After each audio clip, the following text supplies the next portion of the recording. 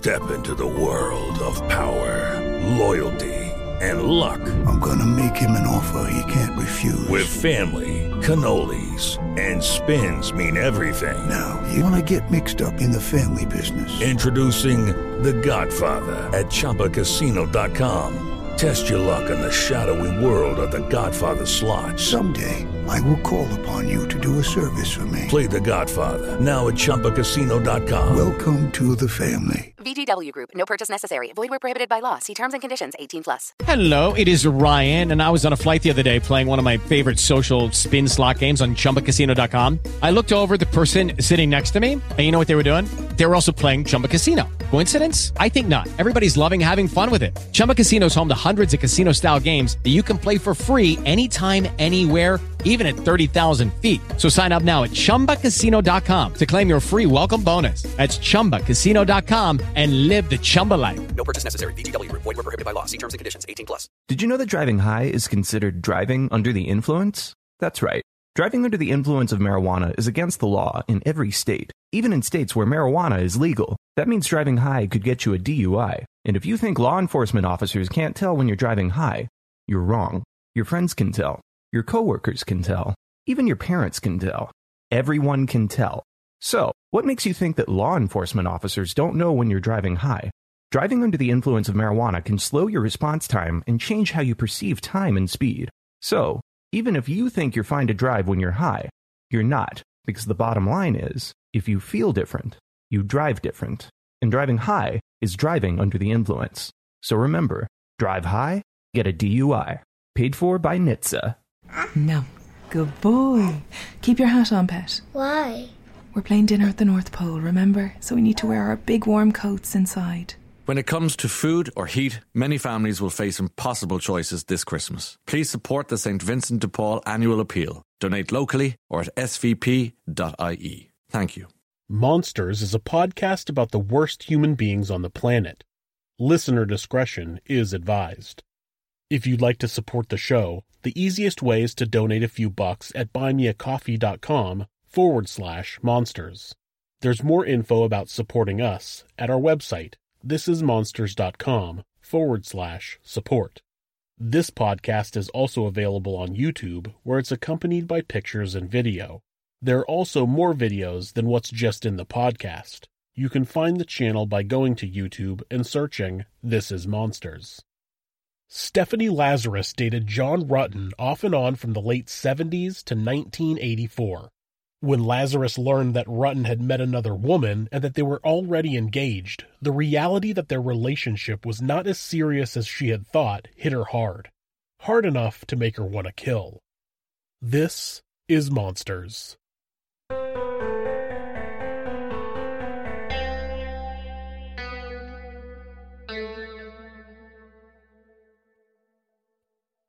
I don't normally talk about myself much during my show, but I just wanted to give you guys an update about my surgery that I had on my nose. It went well. Things are healing up actually pretty quickly. I still have a little bit of healing to go, which I think is going to make this episode sound like I'm a little bit stuffed up.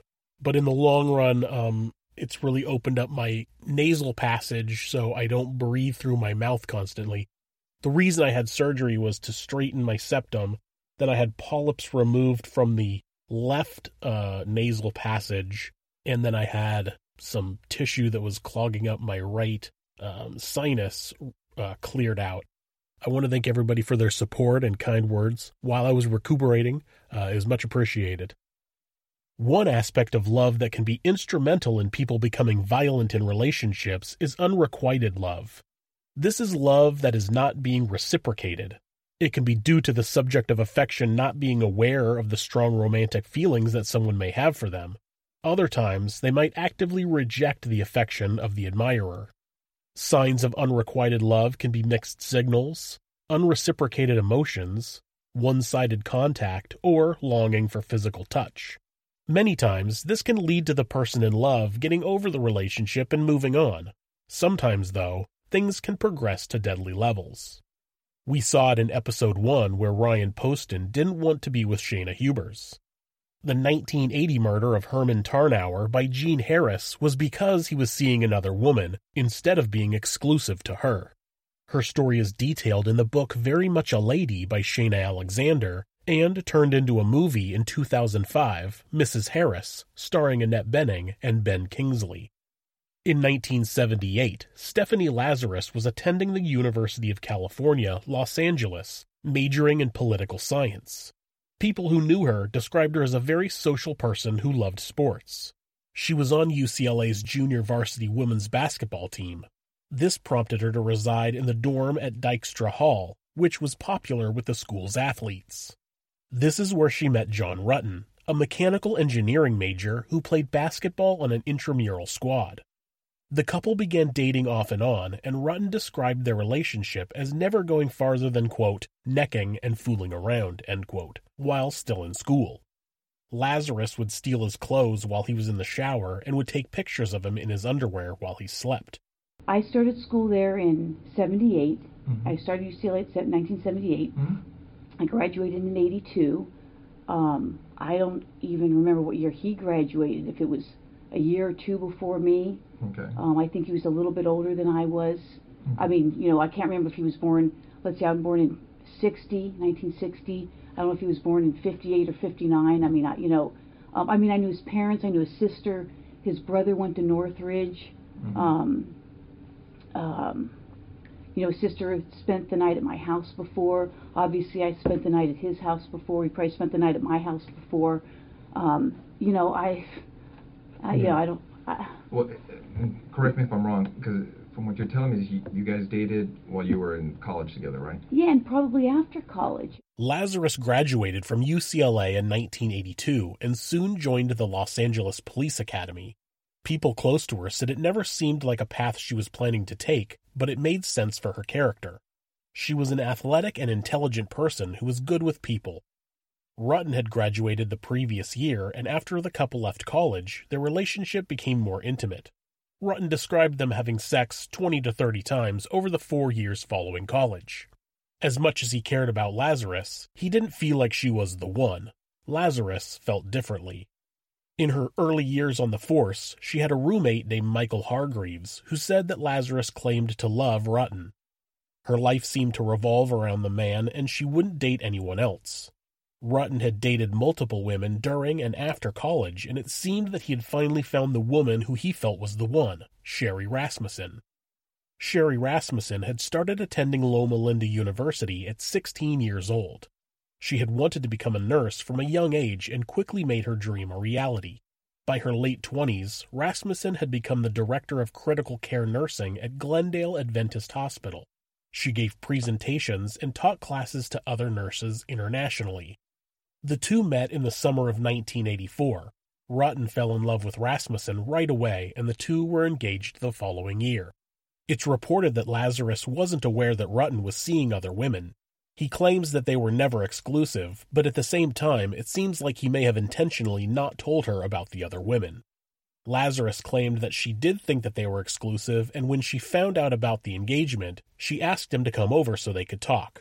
After she professed her love for him and begged him to be with her, the couple had sex, but afterward, Rutten told her he was still going to marry Rasmussen. He claimed in court that that was the only time they had sex after he became engaged to Rasmussen. Now, this is shitty behavior to be done by anyone. Stringing one partner along while seeing other people on the side, keeping the other relationship a secret.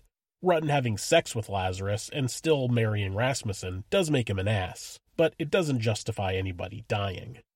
Lazarus wrote in her journal, quote, "I really don't feel like working. I found out that John is getting married.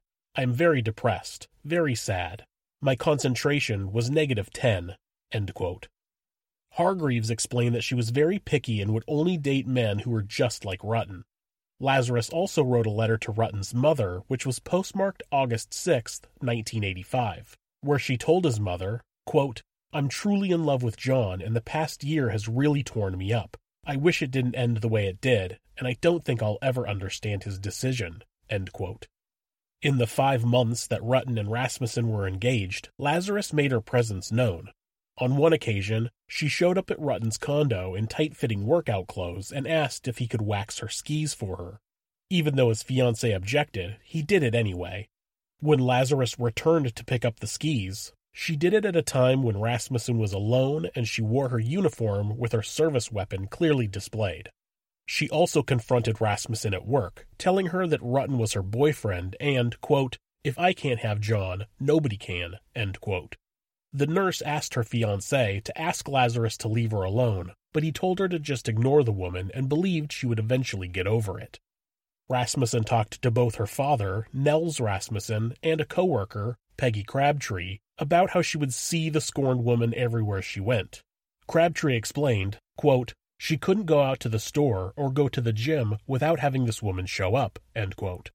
Her father said that she believed she was being followed by someone in disguise.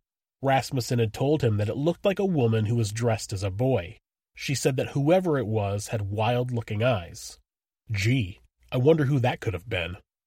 John Rutten and Sherry Rasmussen were married on November 23, 1985. Over the next 4 months, the couple settled into married life in their Van Nuys condo. Rutten had left his job with hard drive manufacturer Micropolis and started working for an engineering company. On the morning of February 24, 1986, Rasmussen was still in bed when Rutten left for work at about 7:20 a.m. She was scheduled to give a mandatory human resources class for some of the nurses that morning, but she didn't want to, and she told her husband that she was thinking about calling in sick. She had hurt her back previously doing aerobics and thought that was a good excuse to play hooky. Rutten encouraged her to just get the class over with and left for work. Rutten called his wife at home a couple of times and didn't get an answer, so he assumed she had decided to go to work. He called her office, but her assistant said that she hadn't seen her all morning. That wasn't unusual, though, as she regularly skipped going into her office on days where she was giving a class. Rutten, having no reason for concern, finished his workday and ran some errands before heading home. When he pulled into their garage, he saw that the door was open and Rasmussen's silver BMW, his engagement gift to her, was gone. He also discovered some glass on the ground and assumed she hit something while backing out of the driveway. Maybe that got her flustered and she forgot to close the garage door. After walking up the stairs into the living room, Rutten got the shock of his life. His wife was laying face up on the brown carpet, still in a red bathrobe, camisole, and underwear. His brain immediately questioned why she would be lying on the floor like that, but he quickly realized that she had been severely beaten. Her stiffened arms were sticking up and there was blood on her face. He reached down and touched one of her legs, which was cold and stiff. He checked her pulse and found none, so he called 911. There had clearly been a struggle.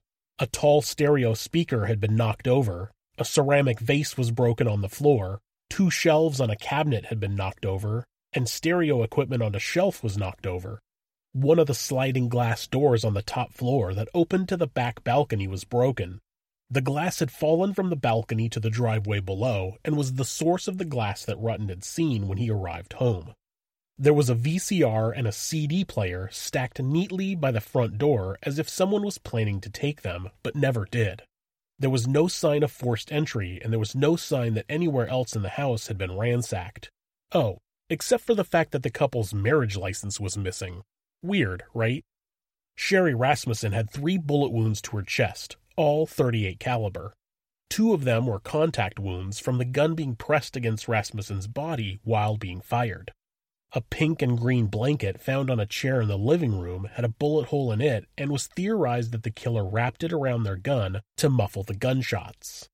There were several wounds on her face, one that looked like she may have been struck with the vase, and the other that looked like she may have been pistol whipped. Investigators also found a bite mark on the inside of Rasmussen's left forearm. Police swabbed the wound and collected DNA and made an impression of the bite mark. John was interviewed by police and was quickly ruled out as a suspect. The reason being, the lead investigator, Lyle Mayer, had already decided that the murder was the result of a botched burglary. Detective Mayer explained to Rutten that he believed that one or more burglars entered through the front door because it was probably unlocked and his wife came downstairs, surprising them. Rasmussen's parents arrived in Los Angeles from Arizona the following day. Nels Rasmussen immediately asked Detective Mayer if he had looked into John's ex-girlfriend, who was a cop. He relayed all the stories he had been told by his daughter about the confrontations she had had with Lazarus. The grieving father was told that he watched too many cop shows. Rutten also didn't share his father-in-law's suspicion of Lazarus. Detective Mayer claimed that he did question Rutten about Nels's accusations. Rutten dismissed the idea, and Mayer trusted the husband more than the father. The idea that Rasmussen was murdered during a botched burglary was reinforced when another burglary was reported in the area. 2 days after the murder, a woman was robbed at gunpoint by 2 Hispanic men. They became the prime suspects in the case. The stolen BMW was found a few miles away from the condo 10 days later. Investigators found fingerprints, hairs, and blood in the car, but none of it helped move the case forward. 2 weeks after the murder, Lazarus reported that her car was broken into and that her off-duty weapon had been stolen. The weapon just happened to be a Smith & Wesson Model 49 .38 caliber revolver. It was a gun that was compatible with the Federal Plus P ammunition that had been used in the murder. The Rasmussens continued calling the LAPD, inquiring about the status of their daughter's case. They put up a $10,000 reward for information on the case. They traveled to Los Angeles after a few years and held a press conference, reminding people of the reward, but it didn't bring in any leads. Rutten would later admit in court that he and Lazarus had sex 2 more times after Rasmussen's death. In 1989, she invited Rutten on a scuba diving trip to Hawaii. He called Detective Mayer to make sure that nothing had ever come up that connected her to his wife's murder. When Mayer assured him that Lazarus was not a suspect, he agreed to go on the trip. The couple seemed to fall out of contact after that. He met Greg and I in Hawaii. Okay. That was something you guys kind of planned together, like go as a group, or you ran into him? Or? No, I think that obviously I must have talked to him, and I said, hey, I'm going to Hawaii with my buddy Greg. We're scuba. We just got certified scuba diving. We're going to be in Hawaii. Hey, if you want to come and join us, come join us. Right. And I think that's what it was. Okay. I may have asked some other people to as well. What island did we go to? I think the Big Island in Kauai. He either met us on the Big Island or Kauai. I'm thinking of Greg and I might have scuba dived a lot on the Big Island as well as Kauai. I don't remember which island. Again, I'd have to look at my pictures. Lazarus married a fellow police officer in 1996, and the couple adopted a daughter. Rutten eventually remarried as well. The murder of Sherry Rasmussen was filed away with the rest of the cold cases. In 2001, the LAPD put together a unit to try to solve cold cases. The team had reviewed all of the cold cases that had happened in 1960 or later. After the review, they were left with 1,400 cases that they felt had good enough forensic evidence that they could use some new techniques to solve the cases. Criminalist Jennifer Francis opened the Rasmussen case and noticed that there was a swab of DNA evidence listed, but was not included with the rest of the evidence. Normally, the evidence will be stored in the coroner's freezer while the case is active, before being transferred to long-term storage when the case goes cold. They searched the freezer by hand and found the manila envelope still inside the freezer.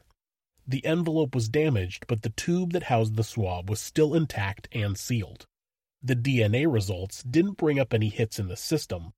Law enforcement used a national database of DNA results called the Combined DNA Index System, or CODIS. If anyone had had their DNA entered into the system before then, they would have popped up as a match. There was no match to the DNA, but the results did show that the DNA on the bite mark had come from a female. Francis took the results to the cold case unit and proposed that they reopen the case, since the original theory was that Rasmussen was killed by 2 men. The unit shrugged it off.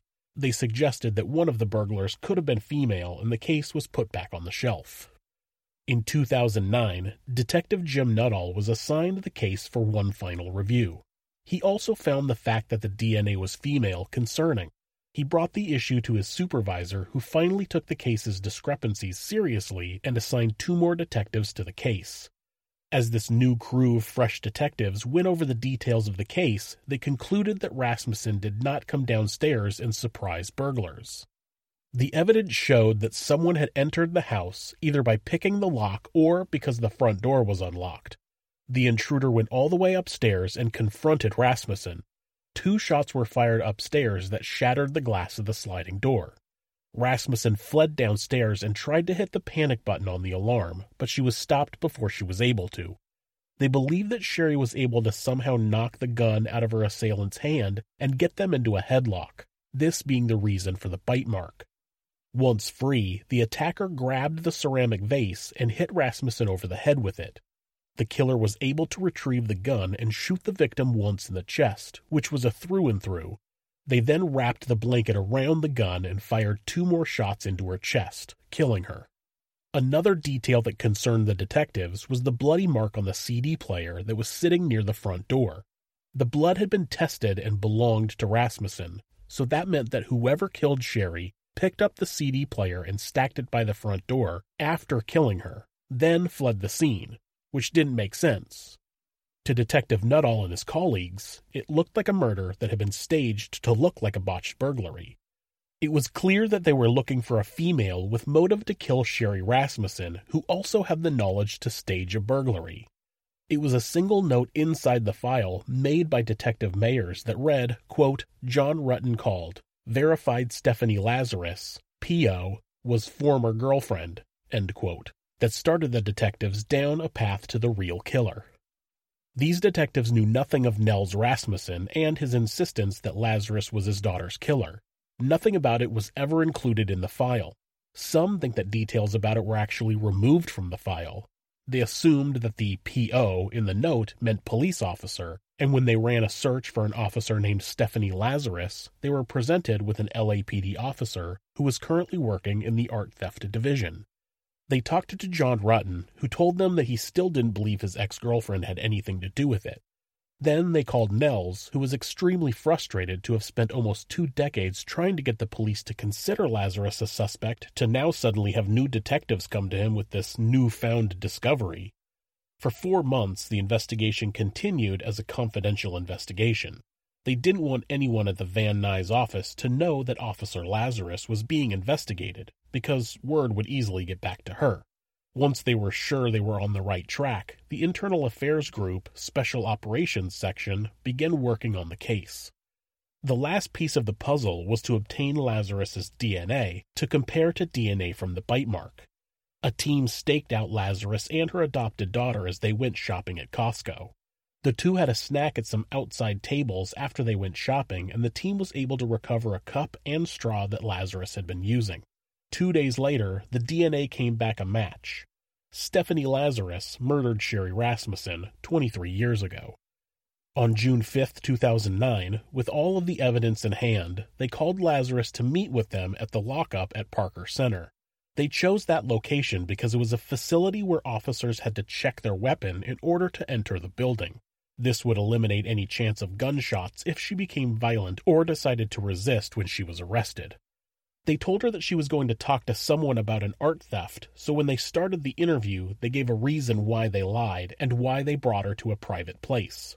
We knew that this, when we saw this in this chrono, that maybe, there was some relationship there. That's what the chrono seemed to indicate, and we didn't want to come up to you at your desk and ask those kinds of questions or do anything. You know how up there people can see what's going on if you go into an interview room or people are in there getting supplies. Okay. So we wanted to afford you some privacy, some confidentiality to talk about this, because we thought it might be, something, you're married to someone else, obviously, and so forth, and that you may not want to, talk about these things in that setting where someone, we don't want the rumor mill or gossip or any of that kind of stuff to start. That's fine. So we did this just as a means to try and speak to you in just a confidential place where where your business isn't out there for other people in your division to know about.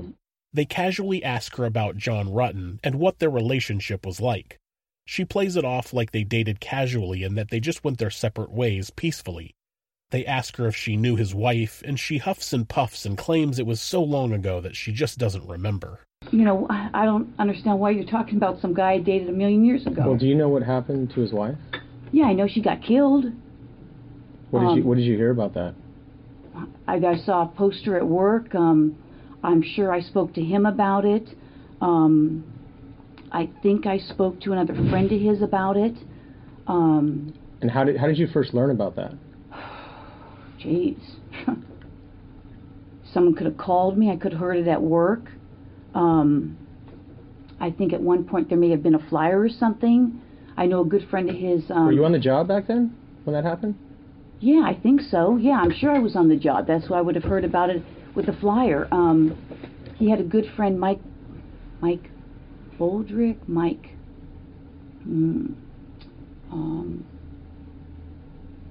anyways, he may have lived in the dorms. I don't remember if that's how I met him. I may have talked to him. I mean, you know, I don't remember how I heard. I mean, I don't even remember what year it was. She's very incredulous that they're asking about something that happened, quote, 1 million years ago, end quote. But she does confirm that she knew about her death. They go over whether she knew Rasmussen and if she ever went to their condo multiple times to try to catch her in a lie, or to see if her story changes. I mean, I may know. I mean, he may have told me where they lived, somewhere in the valley. I mean, he may have said I lived over such and such, but I couldn't tell you specifically where. But you don't remember specifically ever going over to visit him or visit them at wherever he moved when he left Roscoe? I honestly, I don't know. I don't think so, but... Okay. You know, I don't want to say, no, I don't think so, and then he says, oh, yeah, she came over for something, dropped something off. You know, I don't know. So if you did go over there, it'd just be like a quick thing, like you're saying, drop something off, or... Maybe, But you don't remember as far as like going there to have dinner or like a social, anything at the house, party? Well, if you guys know something, I don't know. I don't think so. One of the reasons they want to confirm if she was at their condo is because they found her DNA there. If she claims that she was never there, she's lying, which looks bad for her. She claims to not remember being there, but she does follow that up with a maybe I did, just to cover herself. As they continue asking questions, she begins remembering more details. At one point, I mean, he may have been dating her, or I don't know, maybe he was married, I don't even remember. And I'm like, you know what, why are you calling me if you're either dating her or living with her or married to her? Because I honestly don't remember the time frame. Mm-hmm. And I'm like, come on, knock it off. And now I'm thinking I may have gone to her and said, hey, you know what, is he dating you? He's bothering me. And so I'm thinking that we had a conversation about that. One or two, maybe.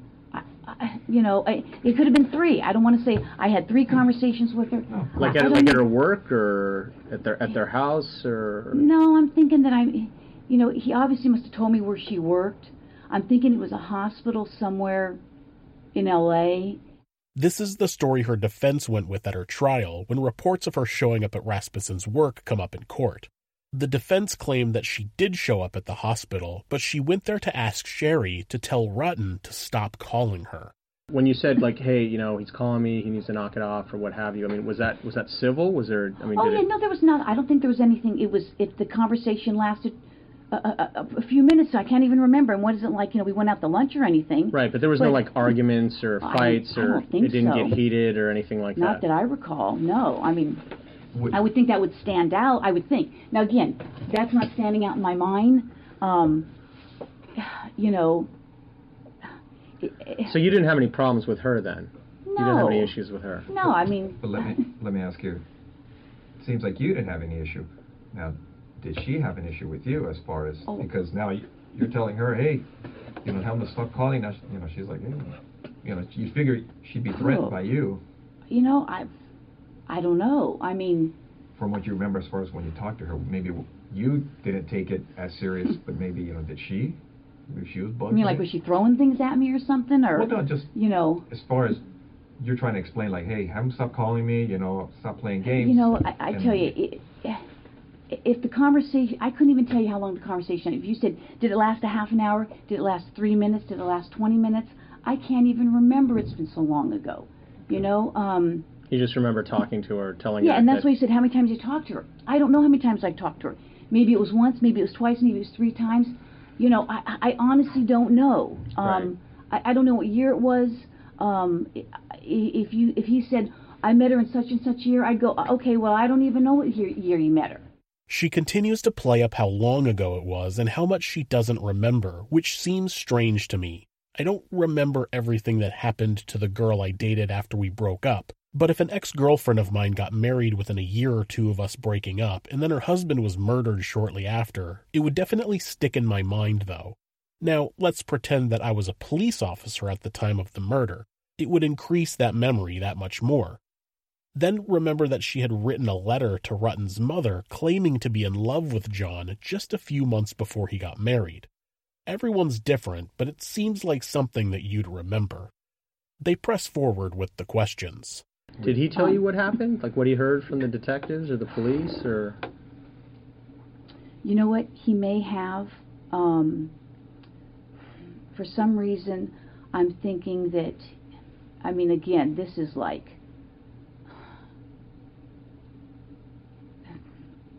drugs or something. I mean, I think I faintly remember him mentioning something maybe about cocaine. That she was involved with that? You know, I don't know that he said she was involved or they thought she was. You know, again, it's been so long. He could have told me the whole story of what happened. And, I mean, like I said, I'm faintly remember either between him or the flyer that there was some kind of a burglary. What? She vaguely remembers that it had something to do with cocaine and that maybe Rasmussen was involved? That's completely out of left field. They spend a lot of time talking about when and where she may have met or interacted with Rasmussen. She shifts her story a little bit, but maintains the I don't remember exactly backup just to cover herself. She'll never say anything definitely did or didn't happen. She consistently says, not that I recall, and maybe, but I don't think so. They bring up what cars she had owned and if any of them had ever been stolen. Yeah, I don't think any of my cars had ever been stolen, no. My cars haven't been stolen. Broken into. None of that, huh? Oh yeah, my cars have been broken into. You know, but no cars have ever been stolen. Mm-hmm. How long? Well, tell me about this car getting broken into. Well, my car has been broken into several times. Oh, really? Did you ever lose anything, or? Yeah. Now that you mention it, let's see. I had a gun that was stolen. Mm-hmm. I had other stuff that was stolen.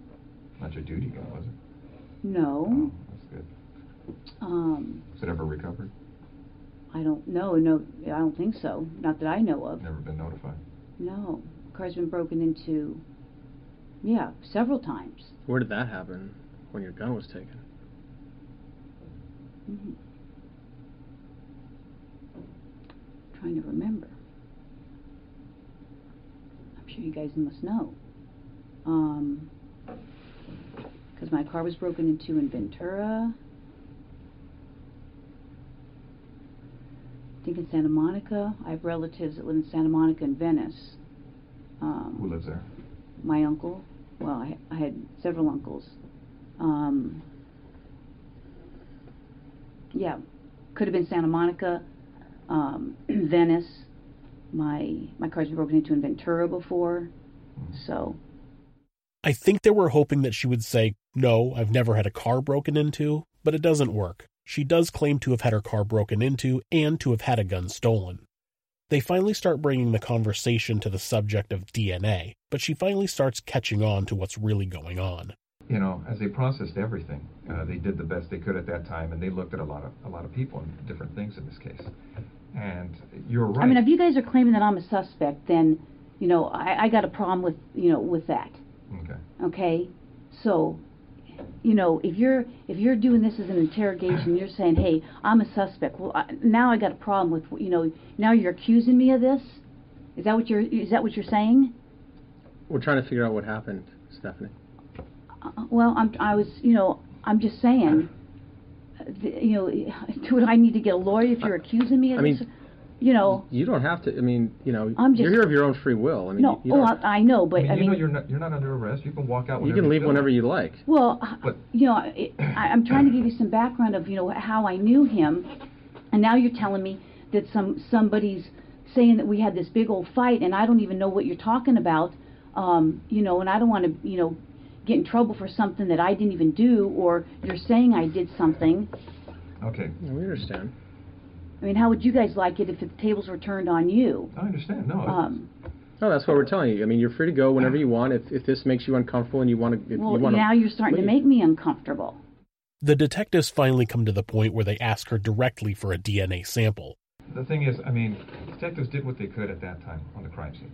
Okay, and the burglary thing you're talking about, that is an angle that they looked at. But now we're looking at everything else on the case. Because nobody was ever arrested on the case. I don't know that or not. Okay. Now, what we'd like to do is, obviously you know about all the DNA stuff and things of the nature that, gets done on cases nowadays. If we asked you for a DNA swab, would you be willing to give us one? Maybe. Because now because now I'm thinking I probably need to talk to a lawyer. Okay. I mean, well, because I know how this stuff works. Okay, don't get me wrong. You're right. I have been doing this a long time. Yeah. And I wish I had been recording this because now it sounds like there's. You're telling these people say I'm fighting with her, and now it sounds like you're trying to. I've been doing this a long time. Yeah, we know. Okay. And now it almost sounds like you're trying to pin something on me. No, now I got that sense. Well, what it gets to on these cases, and you know it as well as I do, our job is to identify and eliminate suspects. I can't believe this. So if we ask you to the point to give us a DNA sample, a buccal swab, so we can identify or eliminate you, would you be willing to do that? Maybe. Because I know this. Well, that's where we're at too. I mean, because right now, from looking at the evidence, it's it's possible we may have some DNA at the location. That's great. And we're going to do what we can to try to put this thing together. And your name's in the book. These people are pointing at you for whatever reason. I don't know why. That's just crazy. I mean, that's absolutely crazy. And it would be irresponsible on our part not to look at it. I know. You guys have to do your job, and I guess I'm going to have to contact somebody. So. That's fair. I mean, because I know how this stuff works. I mean, I just can't believe it. I mean, we understand that. I mean, if we were in your position, I mean, we would feel the same way. I just can't even believe it. I mean, it's just. I mean, I'm shocked. I'm really shocked that somebody would be saying that I did this. I mean, we had a fight, and so I went and killed her. I mean, come on. Stephanie Lazarus leaves the interview and is immediately arrested for the murder of Sherry Rasmussen. Okay. Stephanie, you have the right to remain silent. Do you understand? Yes. Anything you say may be used against you in court. Do you understand? Yes. You have the right to the presence of an attorney before and during any questioning. Do you understand? Yes. If you cannot afford an attorney, one will be appointed for you free of charge before any questioning if you want. Do you understand? Yes. Do you want to talk to us right now? No. Okay. All right. Okay. This is crazy. Okay. This is I'm like in shock. I'm totally in shock. You're in shock because you spent 23 years thinking you got away with murder, and now you finally got caught. As soon as Lazarus was arrested, officers who had been standing by with a search warrant began searching her home. Inside, they found her journal from the mid-'80s, where she wrote many times about her love for John and her unhappiness over his engagement. Her internet search history showed that she had searched Rutten's name multiple times during the late 90s. Lazarus was charged with first-degree murder and held on $10 million bail, which was more than twice what the prosecution had asked for. The judge said that the case against her was strong and that he feared she would flee the country or obtain weapons through her husband. The trial began in early 2012 after a number of motions to either dismiss the case or exclude evidence were all denied. Stephanie Lazarus was found guilty of first-degree murder and sentenced to 27 years to life in prison. She will be eligible for parole in 2034. Though the Rasmussen family finally had justice for their daughter, they believed that the initial investigation was a cover-up to protect Lazarus and attempted to sue the police department. After multiple attempts, they were unsuccessful. Lazarus filed an appeal in 2013, which was denied in 2015. She tried to have the decision reviewed by the California Supreme Court, but they declined to hear her case. If you want to read more about Stephanie Lazarus and the murder of Sherry Rasmussen, you can check out the book The Lazarus Files by Matthew McGough. Thanks so much for listening to this podcast. If you enjoyed it, you can help us out by leaving us a review or rating on whatever podcast app you listen through. You can also subscribe to the show to ensure you don't miss an episode. Also, remember that if you'd like to support the show, you can find information on how to do that at thisismonsters.com/support. Thanks again. Did you know that driving high is considered driving under the influence? That's right. Driving under the influence of marijuana is against the law in every state, even in states where marijuana is legal. That means driving high could get you a DUI. And if you think law enforcement officers can't tell when you're driving high, you're wrong. Your friends can tell. Your coworkers can tell. Even your parents can tell. Everyone can tell. So, what makes you think that law enforcement officers don't know when you're driving high? Driving under the influence of marijuana can slow your response time and change how you perceive time and speed. So, even if you think you're fine to drive when you're high, you're not, because the bottom line is, if you feel different, you drive different. And driving high is driving under the influence. So remember, drive high, get a DUI. Paid for by NHTSA. Life's full of things we can't depend on, like the Irish weather, predictably unpredictable. When you're cutting it fine, but the tractor in front is out for the day. No winner of this week's you-know-what. So much for Lucky 7. But some things you can depend on, like in home heating. Emo, Jones Oil and Campus Oil are now CERTA, delivering the same warmth to your home now and into the future. For home heating you can depend on, see CERTAIreland.ie. No. Good boy. Keep your hat on, pet. Why? We're playing dinner at the North Pole, remember? So we need to wear our big warm coats inside. When it comes to food or heat, many families will face impossible choices this Christmas. Please support the St. Vincent de Paul annual appeal. Donate locally or at svp.ie. Thank you. Let's have a look at today's lineup. There's a strong Dunnes Stores influence from top to bottom, starting with selected boxes of bottled beer and cider like Heineken and Bulmers from just €18.72. Half-price Pringles are a very welcome inclusion indeed.